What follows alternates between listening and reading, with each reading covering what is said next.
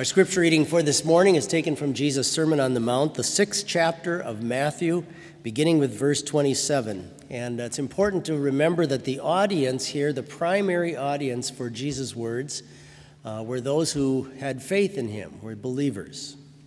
He writes, "Who of you by worrying can add a single hour to his life?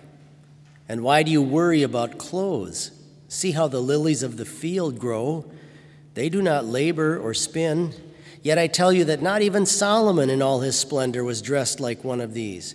If that is how God clothes the grass of the field, which is here today and tomorrow is thrown into the fire, will he not much more clothe you, O you of little faith? These are your words, Heavenly Father. They are your truth. We pray that you would strengthen us in our faith through them. Amen." You may be seated. I want to start today by reading to you from a medical website called WebMD. This is what it says. "Worrying can affect the body in ways that may surprise you. When worrying becomes excessive, it can lead to feelings of high anxiety and even cause you to be physically ill. It interferes with appetite, causes lack of sleep, and can even cause a heart condition. It often contributes to overeating, smoking, overuse of alcohol, or drugs." So when your mom used to say to you, "You're going to worry yourself to death," she was right, okay? You can actually worry yourself to death, maybe a shorter life through worry. Worry is actually a spiritual condition, and that's why Jesus addresses it here in his Sermon on the Mount.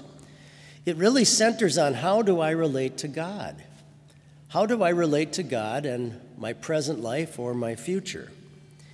And the existence of worry in us shows four important things. First of all, that we live in a very fallen world where the effects of the fall into sin have just devastated humanity. Secondly, that we are unable to control the future, that we have no ability to shape things for the future. And thirdly, that we have a tendency to falsely assume that we have to somehow handle things on our own.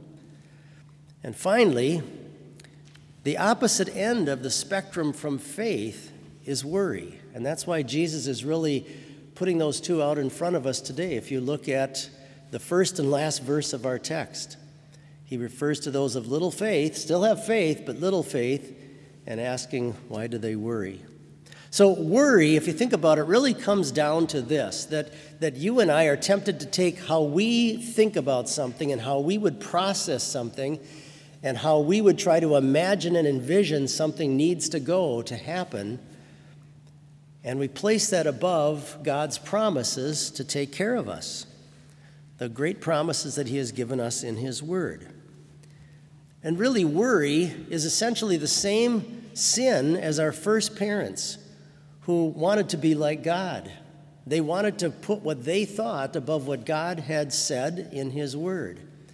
And really, if you really think about it and break it down, when you worry about stuff in life, that's what's happening. We're taking how our mind would process this and put it above the promises of a gracious God who says, "I'll take care of all things." Now, we must distinguish a fine line, of course, between worrying and proper planning and using our intellect and reason in order to figure out how we'd like to get something done in our lives. There's nothing wrong with that. That's not sinful at all. Jesus has other things to say and talks about how if you're going to plan to do something, you have to make sure you count the costs that it's going to take and so on. So we must make that distinction, but I think all of us recognize in ourselves, I know I do, the distinction between proper planning and maybe even being a little concerned about something to make sure it's done right, and worrying. Worrying is when we begin to take it back on ourselves, and we begin to forget about God's hand in all of this, and we start to think that somehow it all belongs back in our laps. Now, there are a lot of reasons for us to worry in life. There's a lot of issues in life. Economics. Can I have a job when I get done with college? Am I going to find that right person in my life? Am I going to have health problems with all the issues going on in our culture today? Terrorism, the threats of war, what's going to happen to the political landscape? There's a lot of things in our lives that can cause us to worry. And that's not unusual for your generation, for where we're living now in time. In fact, it's kind of helpful sometimes to go back and study history and maybe watch a few documentaries about things from years ago to realize that actually we're doing quite well compared to some previous generations. Sometimes we can get so myopically focused on just how all the stuff we have in our lives right now, we forget that many others before us, grandparents, great-grandparents, have gone through some amazing things with God's help. But there's a sinful compass I know inside of me that whenever there's a potential possible problem, my mind gravitates and starts to point toward the worst possible scenario. And that's where I like to stay. That's where my mind wants to stay. And imagine that maybe this is the way things are going to turn out for me. So what Jesus is saying to us is this, that worrying is not only sinful, it's not only potentially spiritually harmful for us, because it kills faith, but on top of that, it doesn't help. It doesn't benefit us at all. It's not productive. Look what he says. Who of you by worrying can add a single hour to his life? WebMD agrees with Jesus, okay? It can actually deteriorate and harm our health. Now, think about your own life right now. Probably a few years back, if not only maybe a year ago or so, there's been something in your life that you worried about. Something in your life that you worried about. And yet think how often it has happened, maybe even every time, where God has found a way to work it out in your life even better than you had thought. And sometimes even to turn things that we thought were going to be horrible into blessings for us. Now, he doesn't promise he'll do that every time, but he does promise us an eternal answer to all of our problems. When I was in seminary, I had a Bible that I liked to have right in front of me while we were going through things in class. And every once in a while, a professor would refer to a passage, and I would write it down. And I liked this Bible because it had thick paper, and you could write on it real fast. And every time I go across this word in that Bible, or this text in that Bible, I see a statement that one of my professors said. And this is the way he put it. When the child needs shoes, it's not his concern, but his father's. And I always remember that whenever I hear this text read. The more comfortable that I am in my life, sometimes the more I can forget about God. And sometimes it's good for us to face troubles in our lives because it maybe causes us to think a little bit more that this earth really is not where we finally belong, that there's something greater. And it also may cause us to put more of our things of life into God's lap rather than taking them into our own. Now, the very Lord who gave you these words, he himself has come to take away and to remove the greatest thing that would cause you anxiety and fear, and that is your death and being separated from God eternally. He has come to remove that greatest, most horrible, vicious fear in your life and take that away by his own death and resurrection.